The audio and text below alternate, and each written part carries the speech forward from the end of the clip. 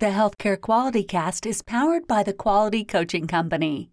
If you'd like to work with us to earn your Lean Six Sigma for healthcare certification or partner with our innovative corporate training and coaching programs to successfully scale your continuous improvement initiatives, then click the link below to learn more and apply.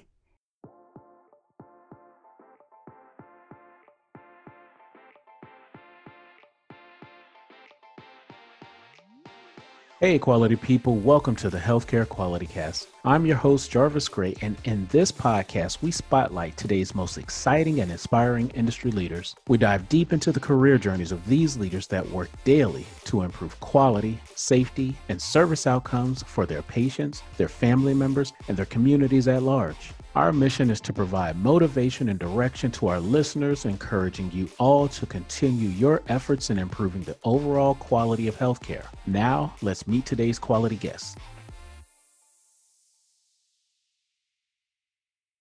Thank you for joining in on another episode of the Healthcare Quality Cast. And today, I'm here with my guest, Nathalie Occean. Nathalie, are you ready to share with some quality people? I absolutely am. Thank you for having me.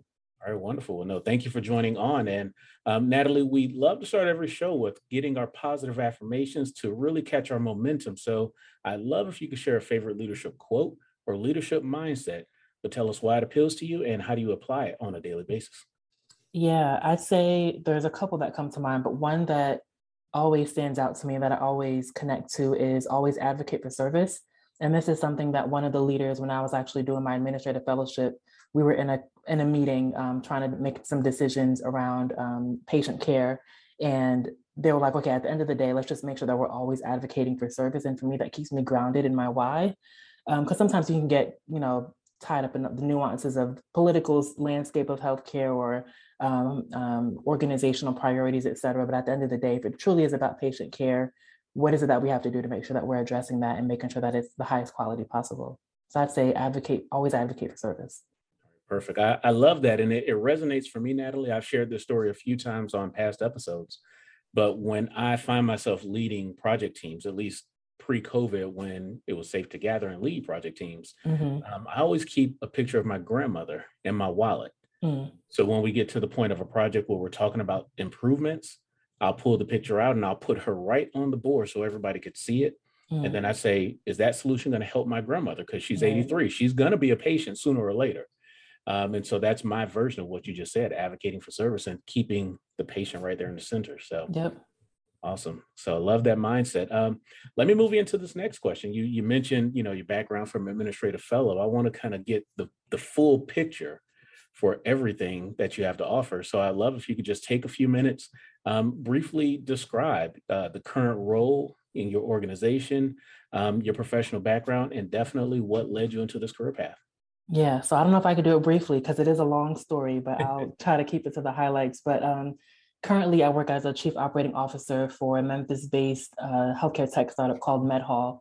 And so we have a technology platform that connects healthcare organizations to our network of specialized non-emergency medical transportation providers, essentially to help alleviate the challenge and gaps that patients, especially those that have special or unique mobility needs. And by that, I mean either in low-income areas, they may be wheelchair bound or stretcher bound, or they may have cognitive or physical disabilities that prevent them from traditional transportation options. And so we use our technology platform to help connect those organizations who otherwise may not be aware of those transportation resources, so they can have a kind of a one-stop shop for scheduling and managing those rides for their patients. In my role, I essentially am a jack of all trades. I have my hands in everything across the company, which is great, which is perfect for my personality type. My professional background is in healthcare administration. So I have my MHA degree from the University of Memphis, and I worked exclusively before MedHall in academic medical center environments, developed a passion for healthcare quality during my fellowship, and found that I do have a mindset for operations, which is interesting because I didn't really understand what operations was when everyone would throw that word out there. But really having my hands in a bunch of different buckets and kind of seeing how things work together and impact one another really speaks to kind of the way that my brain works on a regular basis. What led me into the career path, So as a lot of people, I think, in the MHA space, I started out in undergrad, wanting to be in healthcare, knowing that that's the industry that I wanted to be in, but assuming and limited to the idea that I had to be a clinician or a provider to be in that space. I knew that hospitals and healthcare is a business, but I didn't really understand the nuances or what roles that encompassed. So I went into undergrad thinking I was going to be a clinician. As much as I love science, it was not a good fit. I could take a course over and over again, MCATs, I'm looking directly at them. I've taken the MCATs a couple times before I kind of had a heart-to-heart with myself and realized that I needed to find a different route. So I did undergrad in New Jersey. I went to Rutgers, and my family at the time had just moved to Memphis, which is a really big jump because we're originally from Jersey. But in moving to Memphis, I was still, harboring on the fact that I wanted to be in healthcare, but still not sure of the options. And so I actually ended up speaking to someone at one of the medical schools here. And I actually ended up working at the school as a temp afterwards, just because I was like, I need to do something. I know some people here. Let me just start working and as I'm figuring things out. And so I knew that being a clinician or being in med school probably wasn't the best fit for me. Found out about this MHA pathway. Learned also that if I became a full-time employee at the organization, that I could get tuition assistance benefits. So I was like, absolutely. So I started applying for full-time roles because I was not going to go into debt any further for my education. And so found the opportunity for me to get into a full-time role, found a school right down the street that was the only accredited school for MHA in the state.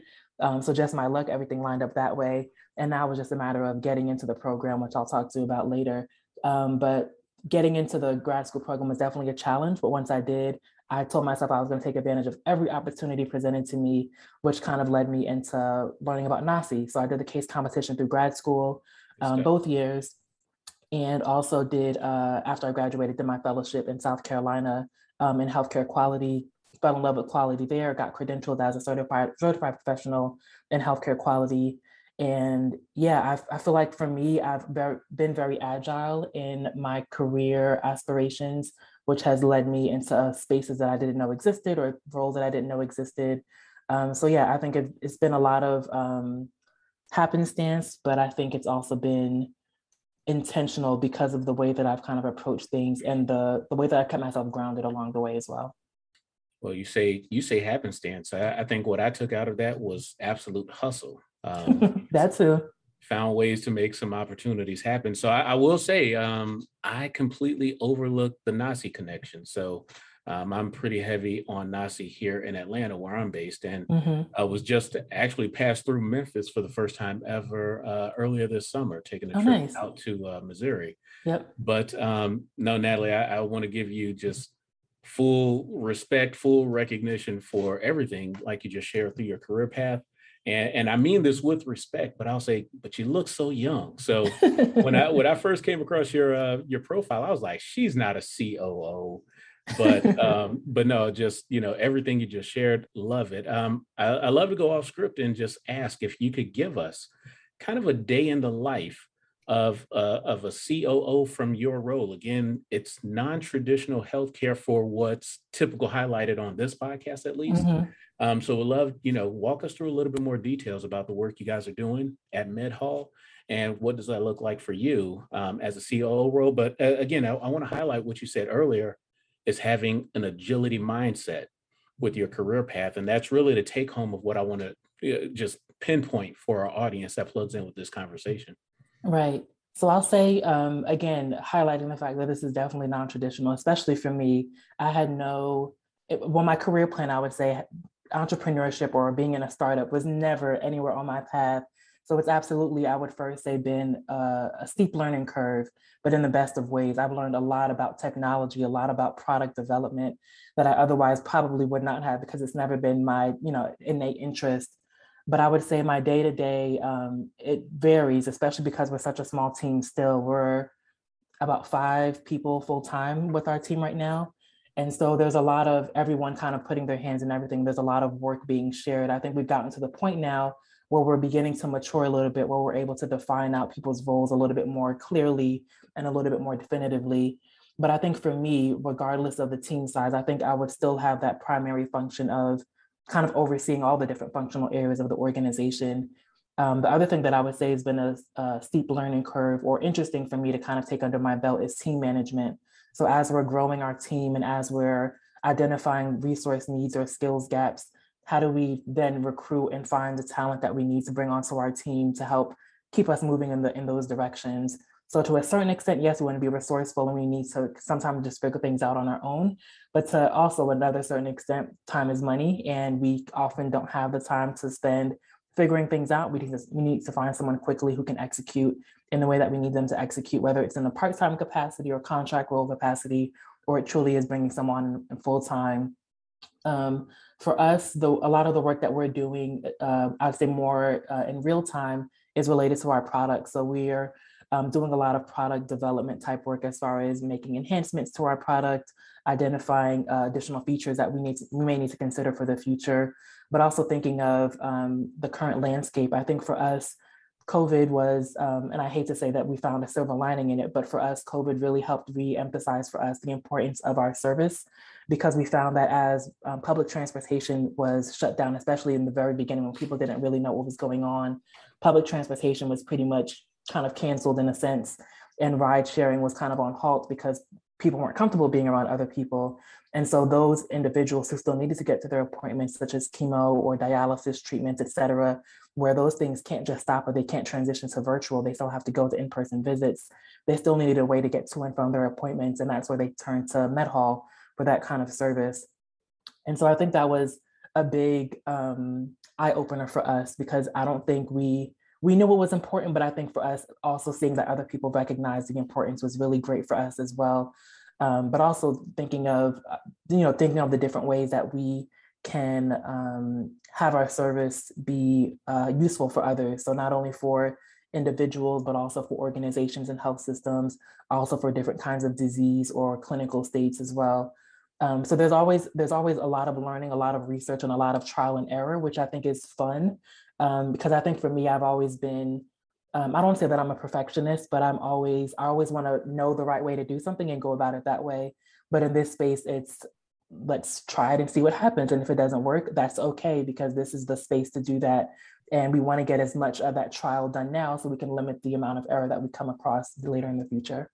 All right, perfect. No, I again appreciate you kind of going down that path with me, because just for all of our listeners, which is a really good mix of quality, process improvement, strategy, data analytics types, and healthcare leaders, just letting them know there's a lot of healthcare outside of the walls of the hospitals or the clinics. Absolutely. And that's really, again, what drew me in with your profile. And when I, did my search on MedHall, I was like, oh, that's different. And so again, it was a no-brainer for me to reach out, and so thankful that I get this chance to spend a few minutes with you on the podcast. So let me move you into the next question, Nathalie, and give you the heads up that this is something of a fan favorite. We've been calling it the dark place question, where I would love if you could share with us, a point in your healthcare career that you would consider your best moment of failure. Share with us what that moment was like, or, kind of the backstory, but most definitely share with us the lessons learned that you took from it. Yeah, ironically, I would say, well, maybe not ironically, but sometimes I think strangely enough, I would always say that it's me getting into grad school. So I didn't have the best grades in undergrad. I didn't know what I was doing really. But when I identified, like I said earlier, that I wanted to go to grad school, and this was the degree that I wanted to go after, the application process was definitely brutal for me. And I think, so the application cycle was annual. So when I didn't get in the first year, I had to wait for the next year. And it took me 3 cycles, which is 3 years to get in. But it definitely taught me about my resilience and how I can get after things that I really want to get after, or what things that I'm passionate about. But I would also say the biggest lesson I think for me was around communication etiquette. It got to the point when I was just desperate for a yes, and I just refused to accept no as an answer. And I kind of reached out to all of the faculty at the university that was in the MHA department, and just said, hey, I'm trying to, I'm looking to get into the program. I applied a few times and just looking for any feedback or any insight that you all can provide for me. But of course, faculty meet all the time. So they're all talking about this one person who's reaching out, trying to get into the program. And so it definitely wasn't the most tasteful approach, but I think for me, it it appealed in some way because they recognized that I was really interested and really passionate and really encouraged to get into the program. So I did end up having a meeting with the program director at the time, and he had me audit 2 classes. And once I performed well on those, they interviewed me and accepted me into the program in that 3rd application cycle, thankfully. But I think for me, it's what are the things that you're willing to let go of and accept the failure in that, so to speak, or what are the things that you're actually not willing to accept the failure in and that you want to proceed and kind of move forward with. Like I mentioned, it was definitely daunting and I could have given up at any point, but I feel like it was daunting in a way that I knew that I was going to get to the point that I wanted to. I don't know how I knew that, but in thinking about like medical school, that path that I was originally trying to go on, it was daunting and I didn't want to pursue it anymore. Like it got to the point where I was like, okay, I don't want to do this anymore. It's obviously not for me, but I didn't feel that way with MHA. Something about it just really connected with me and I knew that I had to move forward with it. So it wasn't necessarily a failure because I did get through it, but I think in the moment I was like, okay, what else do I need to do in order for me to move past this? And that also could have implicated my whole application journey altogether, given how all those, all the faculty members kind of got together and was like, I was brought up as a point of conversation in the approach that I took in trying to communicate with them and try to get feedback or insight from them about my application. So I'll say for me personally, I love a good story of perseverance. And when failure is not an option, right? So right. you're just going to push it through. And I'll connect that, most of our listeners are probably not in a school application process, but a lot of them are probably most definitely in some stage of a job application process. Right. And I think that same story and that same perseverance resonates with anybody searching for new opportunities, new jobs, et cetera. I tend to be in the mindset very similarly. Like when I do find a job or an opportunity, even now that I've moved into my own business, I mean, when I find a client that I just like, I'm going to help you, you just don't know it yet. Right. Right. And having that same perseverance. So yeah, for our listeners, when you find an opportunity or something you truly want, you have to have that mindset, just like Nathalie shares, like, failure is not an option. I will have this job, or I will complete this project, or I will work with this client. And that's exactly, what I think pushes and creates success over the long term. And if you don't succeed in that opportunity, just that strength, that muscle that you build right. to persevere, it's going to come back sometime. So right, absolutely. All right, perfect. No, I love that, and just wanted to connect the dots as our audience listens to that. I'm going to dig you about the dark place in this next question now. And Nathalie, I would love if you could share with our quality people a tip, tool, or tactic that you found works really well for building intimate connections on the teams that you lead. Share with us what it is and how do you apply it. Yeah, so one of the first projects that I worked on, or one of the first big projects that I worked on when I was a fellow in healthcare quality back in South Carolina, was with an Institute of Psychiatry. So it was a standalone inpatient psychiatric facility at the organization's health system. And I was brought in. This is a team that's new to me. I never met them before. This is like my first couple months in the fellowship, my first couple weeks actually. And they have no idea who I am. They have no idea, or loosely know what a fellow is. So it's all very new to both of us. And I think for me, what really helped was the executive champion that kind of brought me into the project, let me know that it was not my job to know everything that they do. Like this is their facility, this is their department. They know exactly how things run and how things should run. It's for you to come in and kind of provide them with the framework and the tools to help them see how things may not be working from the outside looking in. So internally, when you're doing your day-to-day work, you may not notice the things that people on the outside are noticing or the impact that it's having to those on the outside as well. So I think for me, it was around how do you bring a team together, especially a team that knows nothing about you. So we started one of our first meetings with like a 4-hour working session of just letting them, like I set up the questions, we set up the framework, and just letting them speak, letting them highlight their pain points, letting them highlight their challenges, letting them highlight the things that they wish to see change in their working space and in their facility. And then also using that information to tie it back to the issue that was ultimately at hand. So that way they can see how they're correlated and how if one thing doesn't get addressed or how if these things don't get addressed, it's actually impacting their work output, or it's actually impacting some of the processes that they have in place that may not be functioning as well as they should. So I think for me that that takeaway was letting the team be the experts in their own right, because like I mentioned earlier, I can't know everything. It's not my job to know everything. These individuals were hired and brought in because they're competent, they know what they're doing, and they've been doing it well for X number of years. And because there's a problem or because there's an issue that's being recognized, doesn't mean that I have all the answers. They have the answers, they're just not sure how to implement it. They're just not sure how to apply that, or they're just not sure what resources to apply to those solutions. And so I think that's one of the biggest things that I always bring back in any space that I'm in, especially when I'm engaging with a new group of people, is find out what it is that they're doing, what's working well for them, what's not working well for them, then present them with the issue and kind of create the connecting the dots, like you say, to help them see where those things align, so that way they can have ownership, they can feel empowered, they can feel connected to the solutions, and they can feel connected to the work as well. So it doesn't feel like I'm just coming in and saying, you have to do this, you have to do that. They feel like this is their baby that they can ultimately take and run. Because after the project stands up and is running smoothly, I'm not going to be here. It's really them that's going to carry it on to fruition and through the end.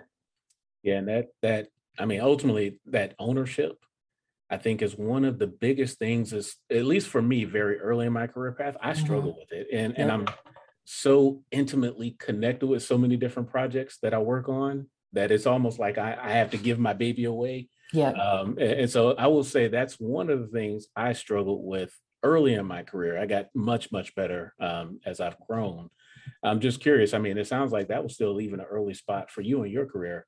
How do you do it now? I mean, do you feel more comfortable doing those handoffs and those putbacks? And ultimately, where I'd love to go with this question is just holding people accountable to getting things done. I mean, especially as a COO now, any tips that just will resonate for our emerging leaders that are still kind of working through their own process to figure that out? Yeah, so I'll start with the handoff. I think it's gotten easier over time, but it's still a struggle for me too. Because again, I like to see things end to end, and sometimes that's not always possible. But I think for me, it's if I come into it with like a framework or like a time frame or some sort of outline in place where I can identify where the point of handoff will take place. Once we get there, it's easier for me to accept and easier for me to let go, versus like, oh, now it's over. Now I have to turn it back over to someone else for them to take it on and run. I think that helps me a lot by providing structure around when that handoff will take place or what's the appropriate milestone marker for that.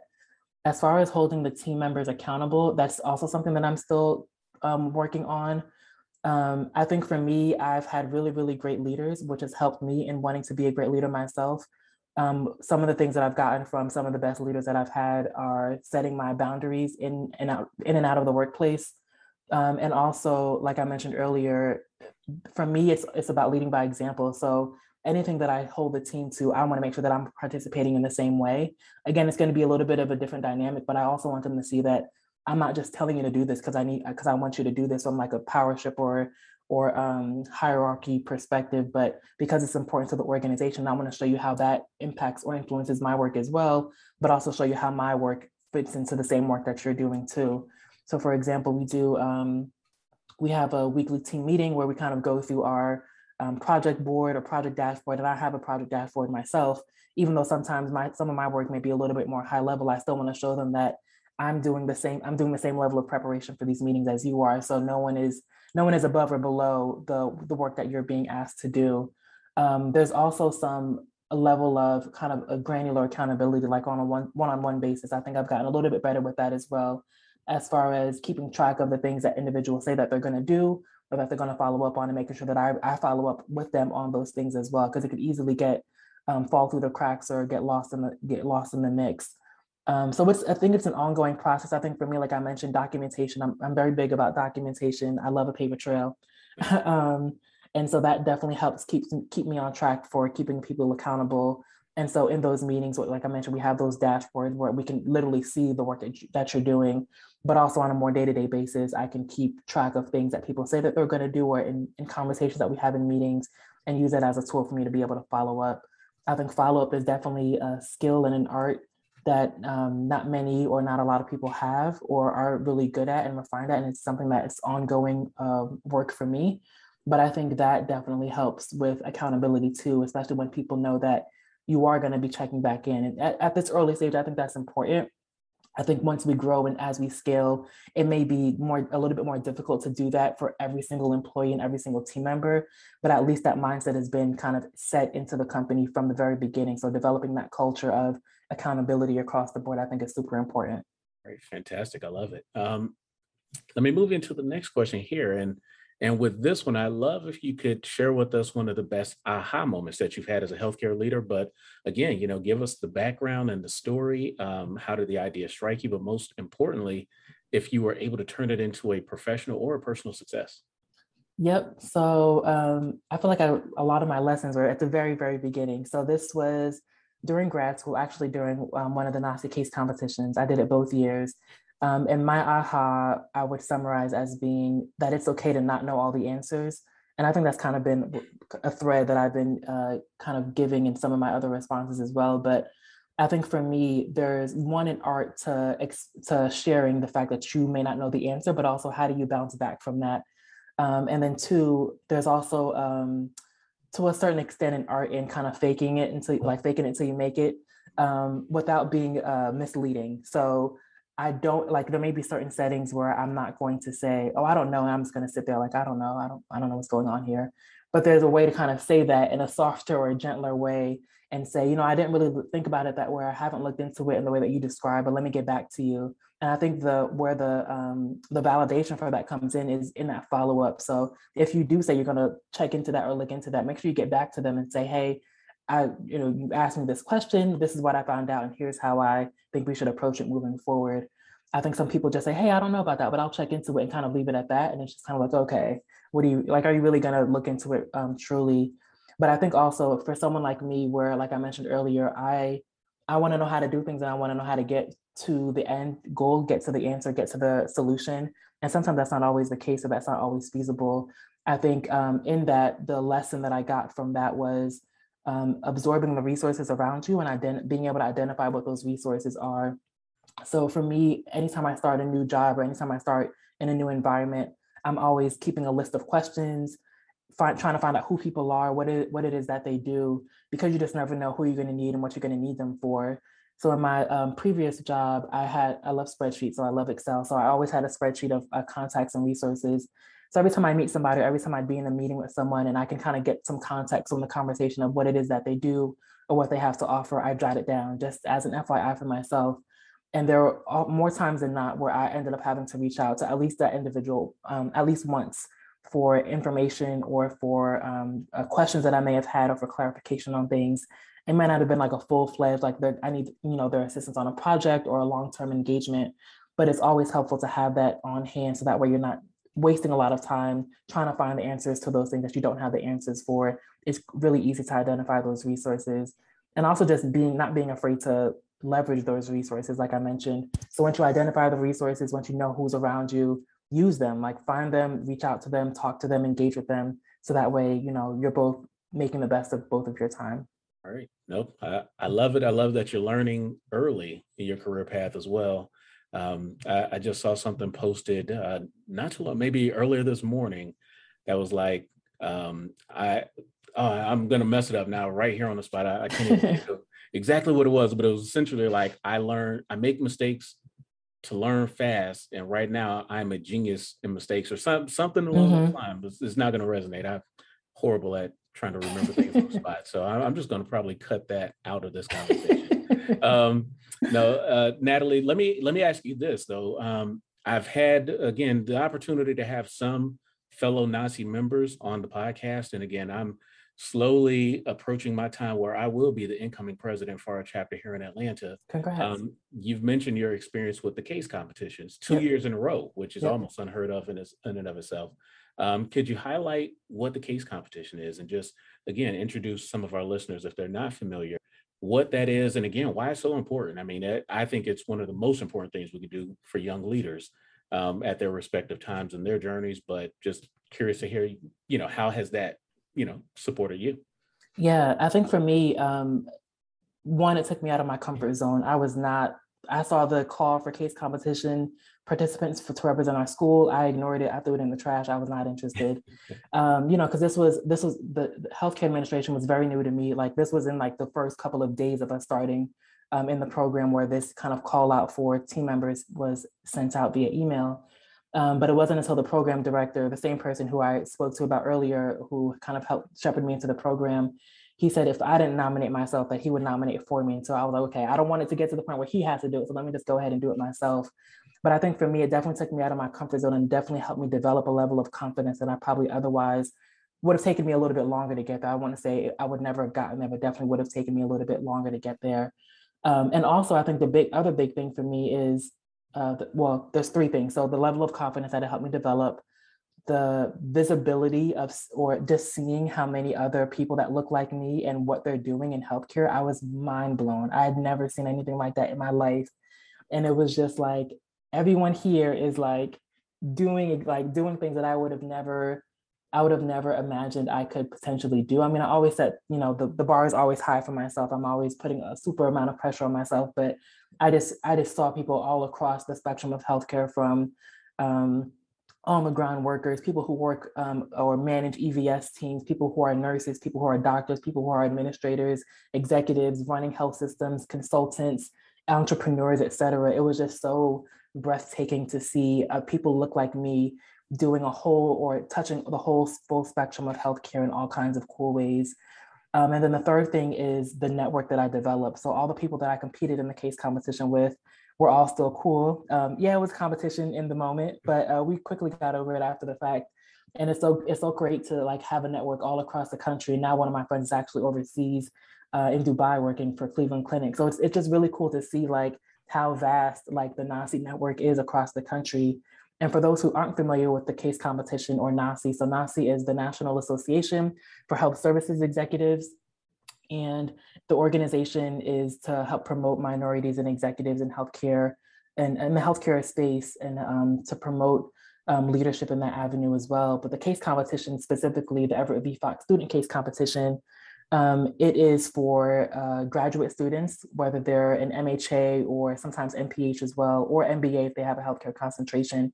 Those students, whether they're in their first or second year, get to participate. And the case competition committee, which I'm on as well, we develop the actual case. So the case is developed by us as well as the organization that's sponsoring the case competition. And we come up with a realistic, but sometimes hypothetical scenario that the students are then charged to present themselves as consultants to be able to resolve.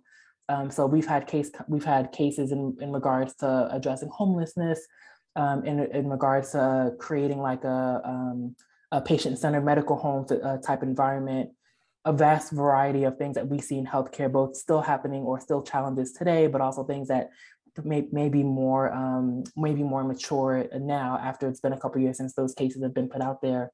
But I think for the case competition, it's been really insightful because you get to really apply what you're learning in school into an almost real world experience or real world type application.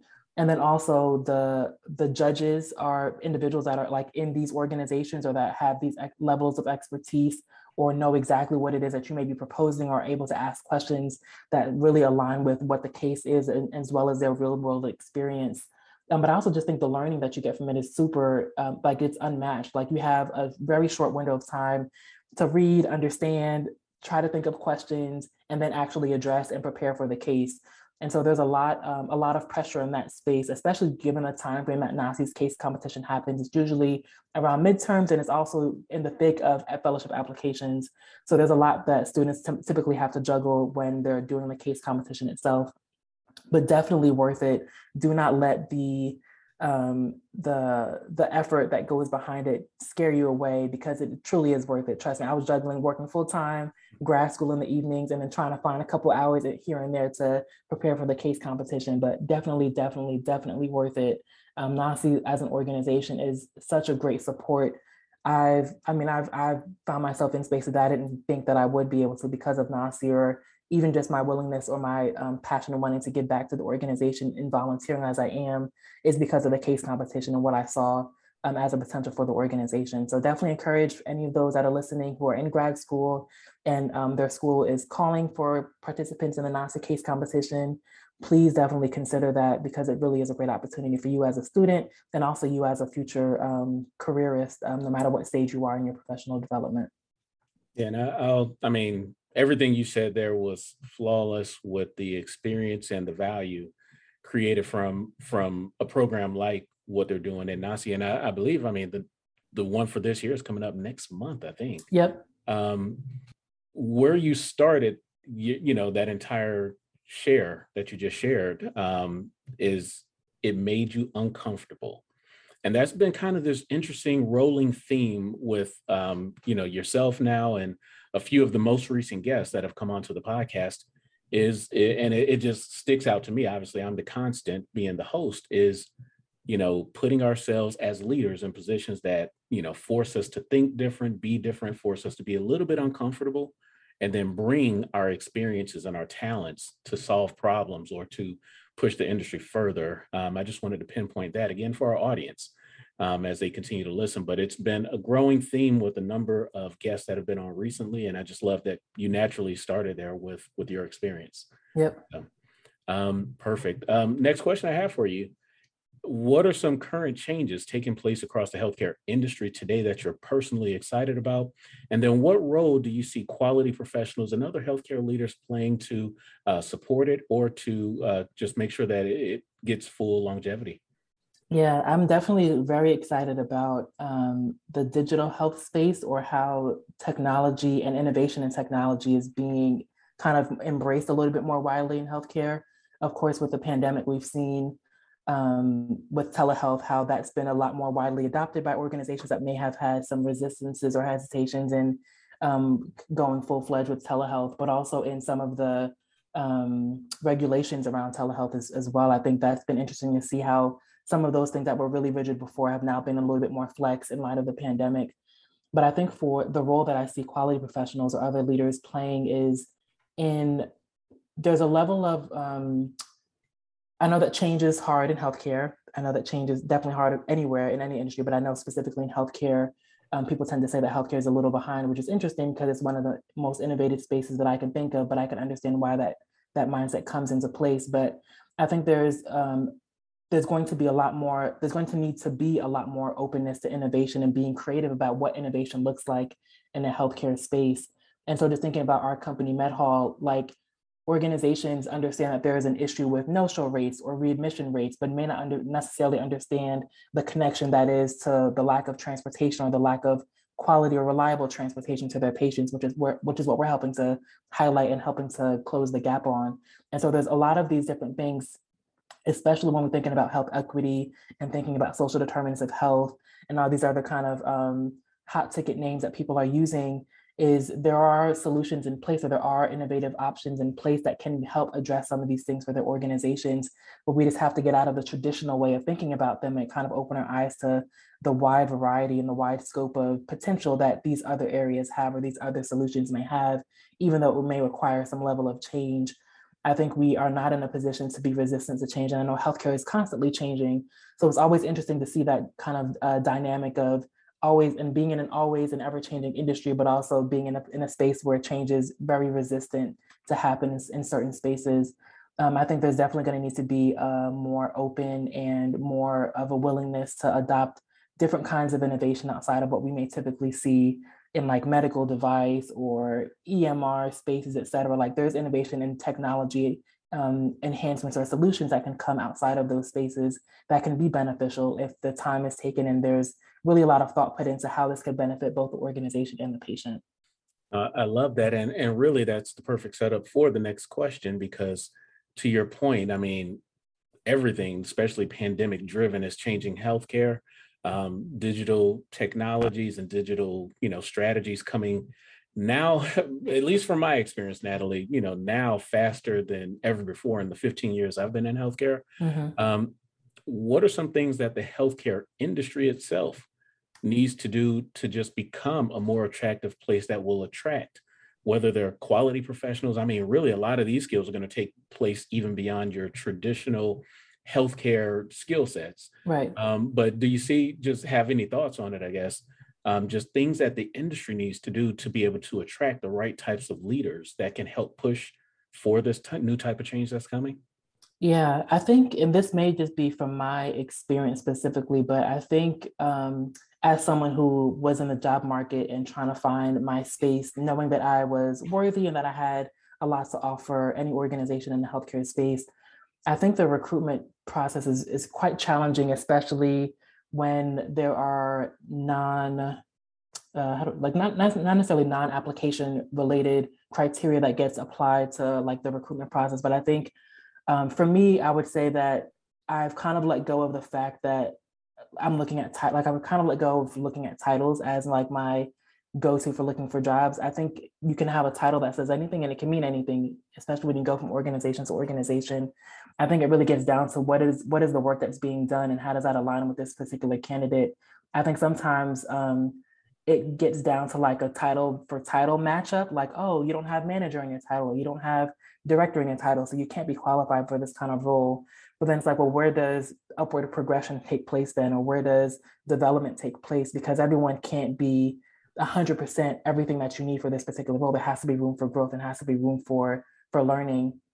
So I think more grace in that area would definitely help attract more quality and more competent individuals and more talented individuals and a more diverse pool of individuals as well. Because there's a lot of people, like you said, that are doing a lot of great things that just may not have had that opportunity because of their title isn't the right title or isn't the right fit.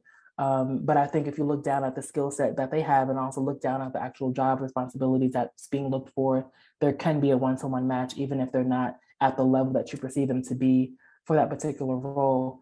I also think that professional development is definitely a big attractor. It was for me specifically for the fellowship. Like I was looking for an organization and a program that would support me in that way, both financially, but also with my time, to know that, hey, I'm not going to be in the office because I'm going to this conference, or I'm not going to be in the office because I'm getting, this training or sitting for this exam. So I think that's going to be helpful as well. And I think some organizations may be resistant to that, but there's also kind of a downstream benefit to the organization, because now you have a stronger individual, a more competent individual, someone who feels supported by the organization outside of their specific role, but as a whole individual. And then also the fact that they're more likely to stay with the organization. So they don't have to worry about retraining or rehiring or constant turnover, because there's that level of loyalty, so to speak, because of what the organization has done to support that individual. So there's a lot of things. I don't think there's a perfect answer for it. I think it depends on organization by organization and what their recruiting strategy is like. But I definitely think that a little bit more grace in the kind of title for title matchup, and also in what their offerings are for professional development. I think there's a lot of room for creativity in that avenue, especially if compensation isn't always something that can be moved. It can't be adjusted as much. I am always looking for other ways to kind of negotiate outside of compensation as well, if that's not something that the needle could be moved on. So professional development is definitely big for me. All right, that's huge. And I'll say, just even as you share those thoughts, so for me, I did my MHA at UNC. Mm-hmm. And, I'd have to imagine similar with your MHA experience, they do push the title mindset. Yep. You got to be a director, you got to be a COO, a CEO, or, they put titles, Mm-hmm. and that's what they attract us with, which is not a bad thing. But to your point, how do we start to get more into, you got to be in a role that's going to leverage your strengths, your talent. These roles are focused on digital transformations. These roles are focused on, big picture analytics, or whatever the case may be, strategy development, or whatever the case. So I think a lot of that comes back even to, master's programs or anything else. So I just I love what you shared, and it even made me think and UNC does a great job of keeping us all in tune and, sharing information about promotion opportunities, but it is still title driven. And so it's interesting thing you highlighted there. Yeah, it definitely is still title driven. So I don't want people to be, ignorant to that fact, because it is important, unfortunately, still. But I also just want people to know, like, don't always just look at the title and say, oh yeah, that's the job that I want. Actually dig into what the role is going to be and what kind of impact you can potentially have in that space, and then decide if that's the job that's for you. Well, and especially if you're in a startup environment, a COO is Titles really a COO. You're the CMO. Right. I've learned just through my own, growing my business right now, Nathalie, to be the CEO just means you're the chief everything officer. And so, you do it all. So yeah, titles are, what's in the title? A rose is a Right. rose, right? Yep. Perfect. No, Natalie, this is great. You're sharing a lot of great information. I do want to move us into a part of this conversation that I call the 2-minute drill. It's kind of a throwback to my old football playing days, Mm, but I always love to check in with my guests before we jump into it and just make sure you're ready to rock and roll. cool. Sounds good. All right. So this next question is something of a two-parter, where I'd love for you to first tell our quality people something about your current role that inspires you to do your best, but then also share with us, how do you inspire others in your organization? Um, Inspires me to do my best. I think for me, because the work that we're doing so closely impacts patients, like we have to get it right. Otherwise, someone gets left behind, like literally someone gets left behind. And so I think knowing that and having that more kind of one-to-one direct access as far as being able to influence or impact someone's uh, what am I trying to say? Clinical journey, or even just their overall healthcare by having transportation access to their services is really important to me. Um, so I think that's one of the main things that influences my inspires me to do my best at work, is knowing that there are little people depending on our services. We get inbound inquiries from people all the time saying, "Hey, I need a ride to this," or we hear stories, heartbreaking stories all the time of patients sometimes even declining care because they're afraid that they won't have a way to get back home, so they just rather not be seen at all, or people that just continue to they just delay their care because they don't have any other option but to wait until they can get that specific piece of transportation or access to transportation to their services. So that definitely keeps me going and inspires me to want to be my best at work. And then how I inspire others within the organization, I think we all join because we all support the mission of the organization, and we all support the work that's being done, like I just alluded to earlier. I think it's hard to hear what we're doing and not see how it's important. Again, everyone may not connect to it in the same ways, but I think everyone on the team kind of recognizes the importance of of the work that we're doing and how each of their kind of skill sets plays into that. Whether it's someone who's working on our technology and our product versus someone who's doing customer support, someone who's helping to manage our network of transportation providers, et cetera. Everyone plays a role and all connects to how we get those patients to and from those medical appointments to ensure that they're getting the best care possible. And I think the way that we hire and kind of onboard our team helps with that and makes that a lot easier. So we don't have to do a lot of convincing, being inspirational to others. I think they all get that kind of upfront during the recruiting process and have all bought into that same ideal and into our mission of the organization as well. Wonderful. And what is the best piece of career advice that you've ever received? So I would say, and I'm not going to quote this accurately either, but it was something to the effect, and again, this was in my fellowship, that one of the leaders, the COO at the time, was telling a group of us in a meeting, is that saying that we'll get it right the next time for an organization can be dangerous. And I think what the message behind that was, yes, everything is not always going to be perfect, but if you're always planning for or always depending on the false promise of tomorrow, you're always going to be in constant state of like, we'll just fix it later, we'll just fix it later.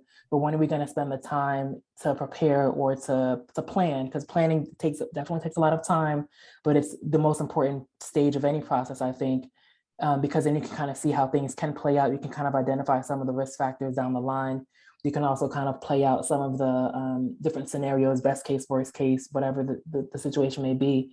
So I think, like I mentioned, trying to always depending on the fact that we can fix it tomorrow, we can change it tomorrow, because tomorrow is not always promised, and you may not always get that opportunity to make that change. So if you have the space, you have the opportunity to make it right, or make it as right as you can right now, then I definitely say do so. Put the effort, put the time in, and prepare and plan as best you can.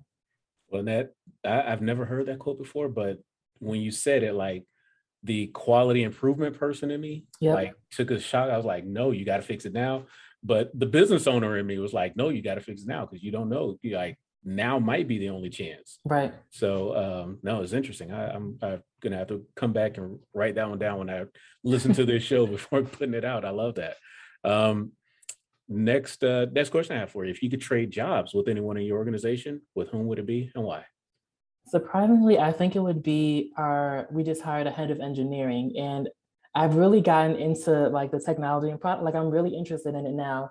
I've always been interested in it loosely. Like I used to volunteer before I moved out of Memphis for the fellowship a couple years ago. I volunteered with Black Girls Code, which just helps, young minority girls get into coding, get into technology. And I was always fascinated by it. But I think I've learned a lot about technology, and it's not as daunting as I thought it would be. It's really fun. It's definitely a lot of new jargon, just as being in the startup space, there's a lot of new jargon I had to learn as well. But it's just so interesting to see how like a business process can be translated into a technology product, or how one influences the other. And it's just so cool to see things come to life. So we have an idea, we talk about it, our designers lay it out, we test it, and then it's real, like it's really there. So I would love to trade places with them, kind of like. I think I just want to like I just want their brain for like a couple hours or a couple days out of the month, because they're just so sharp and just so like forward thinking too. Sometimes forward thinking can get a little too ahead in some cases, but I think it's always interesting to see how their wheels turn when we're talking about a business or an operational process and how they translate that into the technology. So that's really, really awesome. And I would love to have that kind of mindset, at least part-time.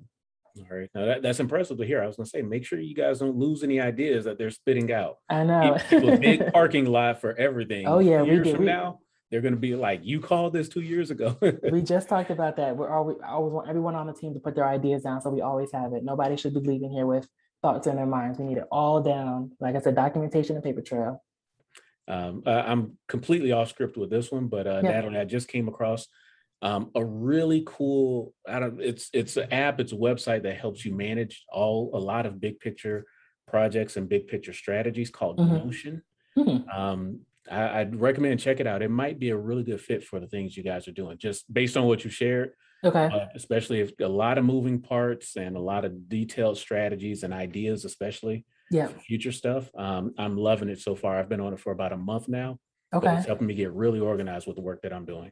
Cool. Yeah, I'm always open to looking into like new tools and products that help keep us efficient and organized. So I'll definitely look into it. All right, perfect. Next question I have for you, just to get back on script.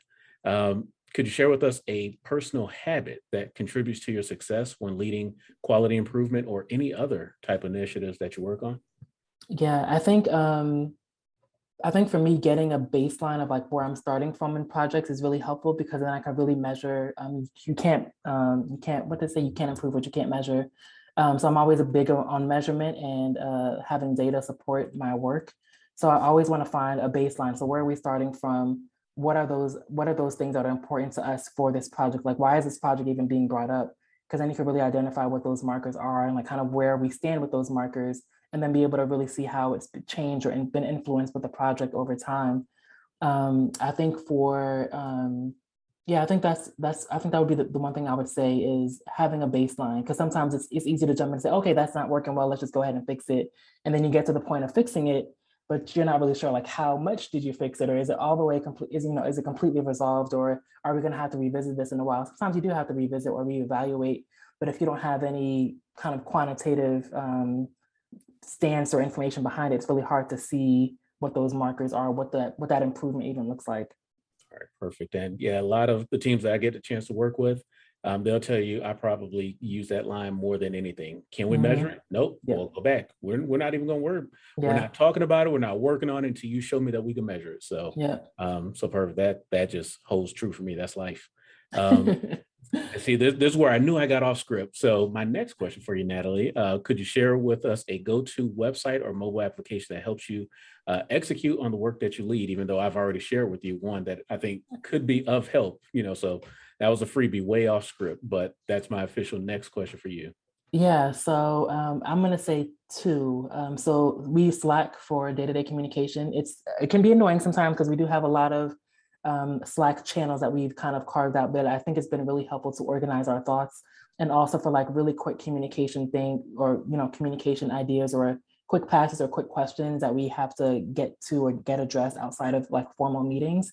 I don't like a lot of meetings. I have a lot of meetings, but I'd rather not sometimes. And I think there are some things that can just easily be answered really quickly if you just phrase it the right way, et cetera. But some things you do have to talk through.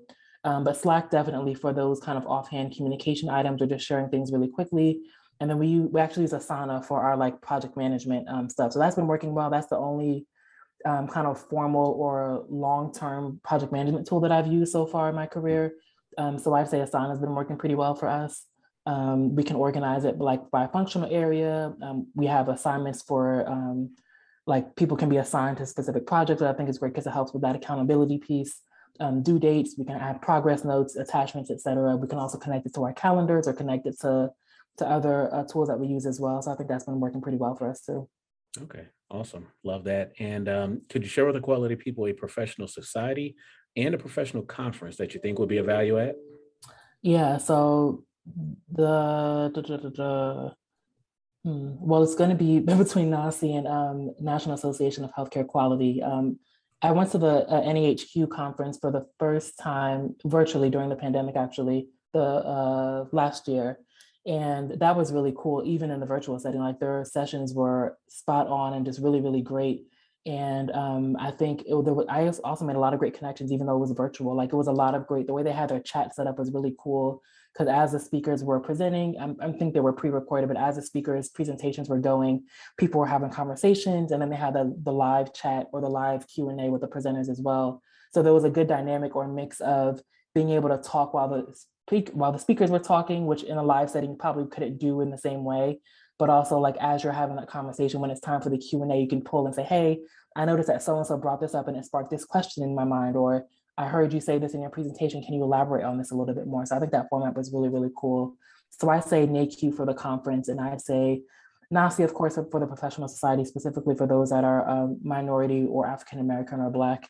And then I'm going to say another professional society because I know you get NACI a lot, people that you talk to about NACI.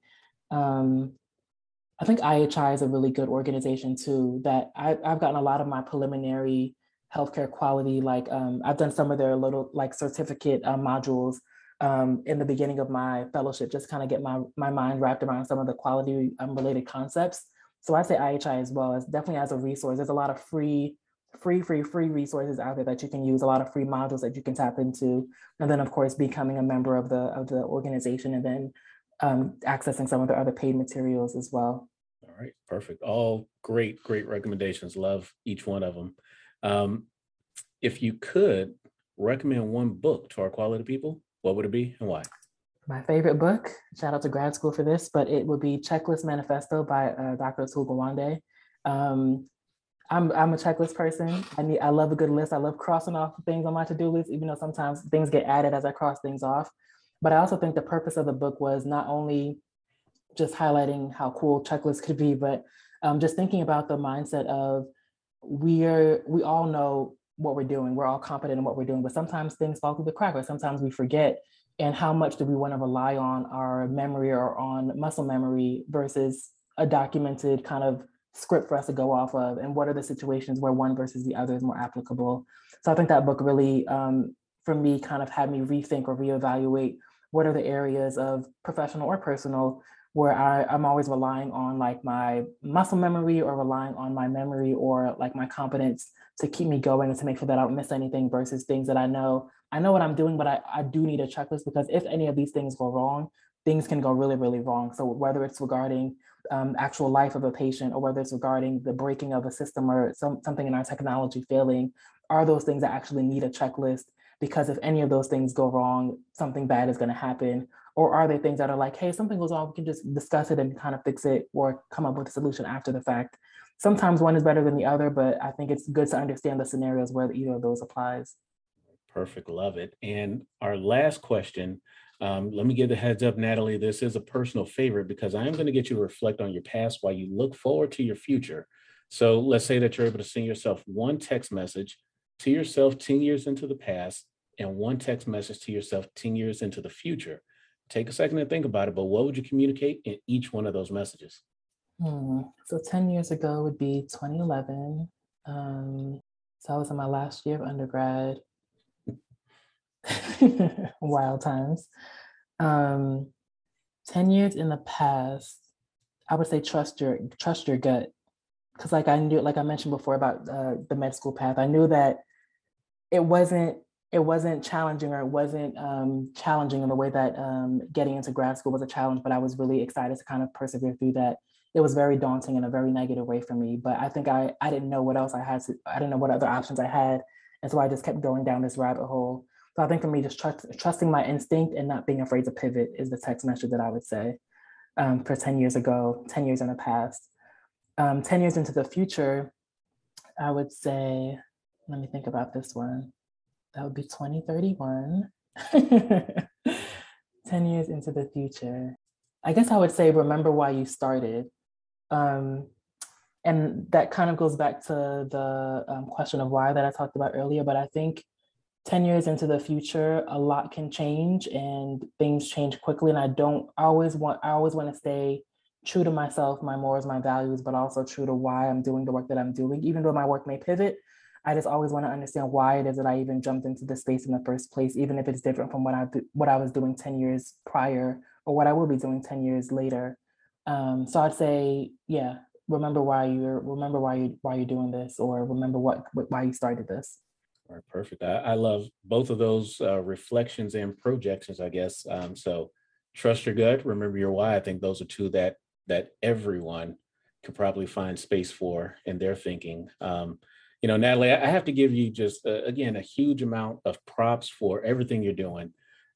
Just being a healthcare professional, one has its own, street cred and respect that comes with it, but to do it in the healthcare startup space, the mission for MedHall, honestly, I think is tremendous. So, for that, I commend you, your team, and just the mission that you're on with that. And I thank you so much just for the time and, chance to connect with you today. Before I let you go, I would love if you could just give our quality people that parting piece of advice, share with them the best way to follow or connect with you through social media, and then we'll officially sign off. Cool. Parting piece of advice, I would say, and maybe this is more for early stage quality individuals that are looking to get into quality. Because even quality is there's such a vast variety of opportunities within the quality space that I think a lot of people are not privy to. So I would say understand the full scope of quality in whatever organization that they're in, whatever organization that they're trying to get into, because it will vary from organization to organization. But you also want to be mindful of how it works for whatever environment that you're in. And also, like I always tell people, be open to opportunity, because you just never know, like what you may not have thought would be interesting to you ends up being like your most favorite thing in the world. So be open to opportunity and understand the full scope of quality in whatever environment that you're in, because that may open up doors for you that you probably didn't think existed before. And as far as connecting with me, I am on LinkedIn. My name, Nathalie Occean. There's an H in my first name and two C's in my last name, but I'm sure Jarvis will have that in the podcast notes. But yeah, follow me on LinkedIn. I try to keep my personal social media to myself, just create that level of boundary we talked about. But yeah, definitely follow me on LinkedIn. I always talk to people that message me out, especially for students. I'm always looking for ways to connect or share resources with them, because I try to be the resource that I needed when I was in their space or in their stage. So definitely feel free to reach out to me, and I will be as responsive as I possibly can. But yeah, this was great. Thank you so much, Jarvis. The pleasure is all mine, and really, again, appreciate all the time, all the insights, and again, just pushing for success in everything you do, everything that your team does. So thank you for that. To our quality people everywhere, thank you all for listening and making us the part of your day. This is Jarvis and Nathalie. We're officially signing off. Quality people, thank you so much again for plugging in with today's episode. If you enjoyed it, please feel free to share it using the social media link posted in the notes below. I'd also be very grateful if you could subscribe, give us a rating, and also share feedback on what additional value we can bring to you through this podcast. That helps a lot with our show rankings and also with getting this great content out to healthcare leaders around the world. And if you want to engage with me directly, then please connect with me on LinkedIn, where I share additional resources, access to our QI community, and much more. All right, quality people, thank you again, and I'll see you back here next week when I introduce you to another quality guest.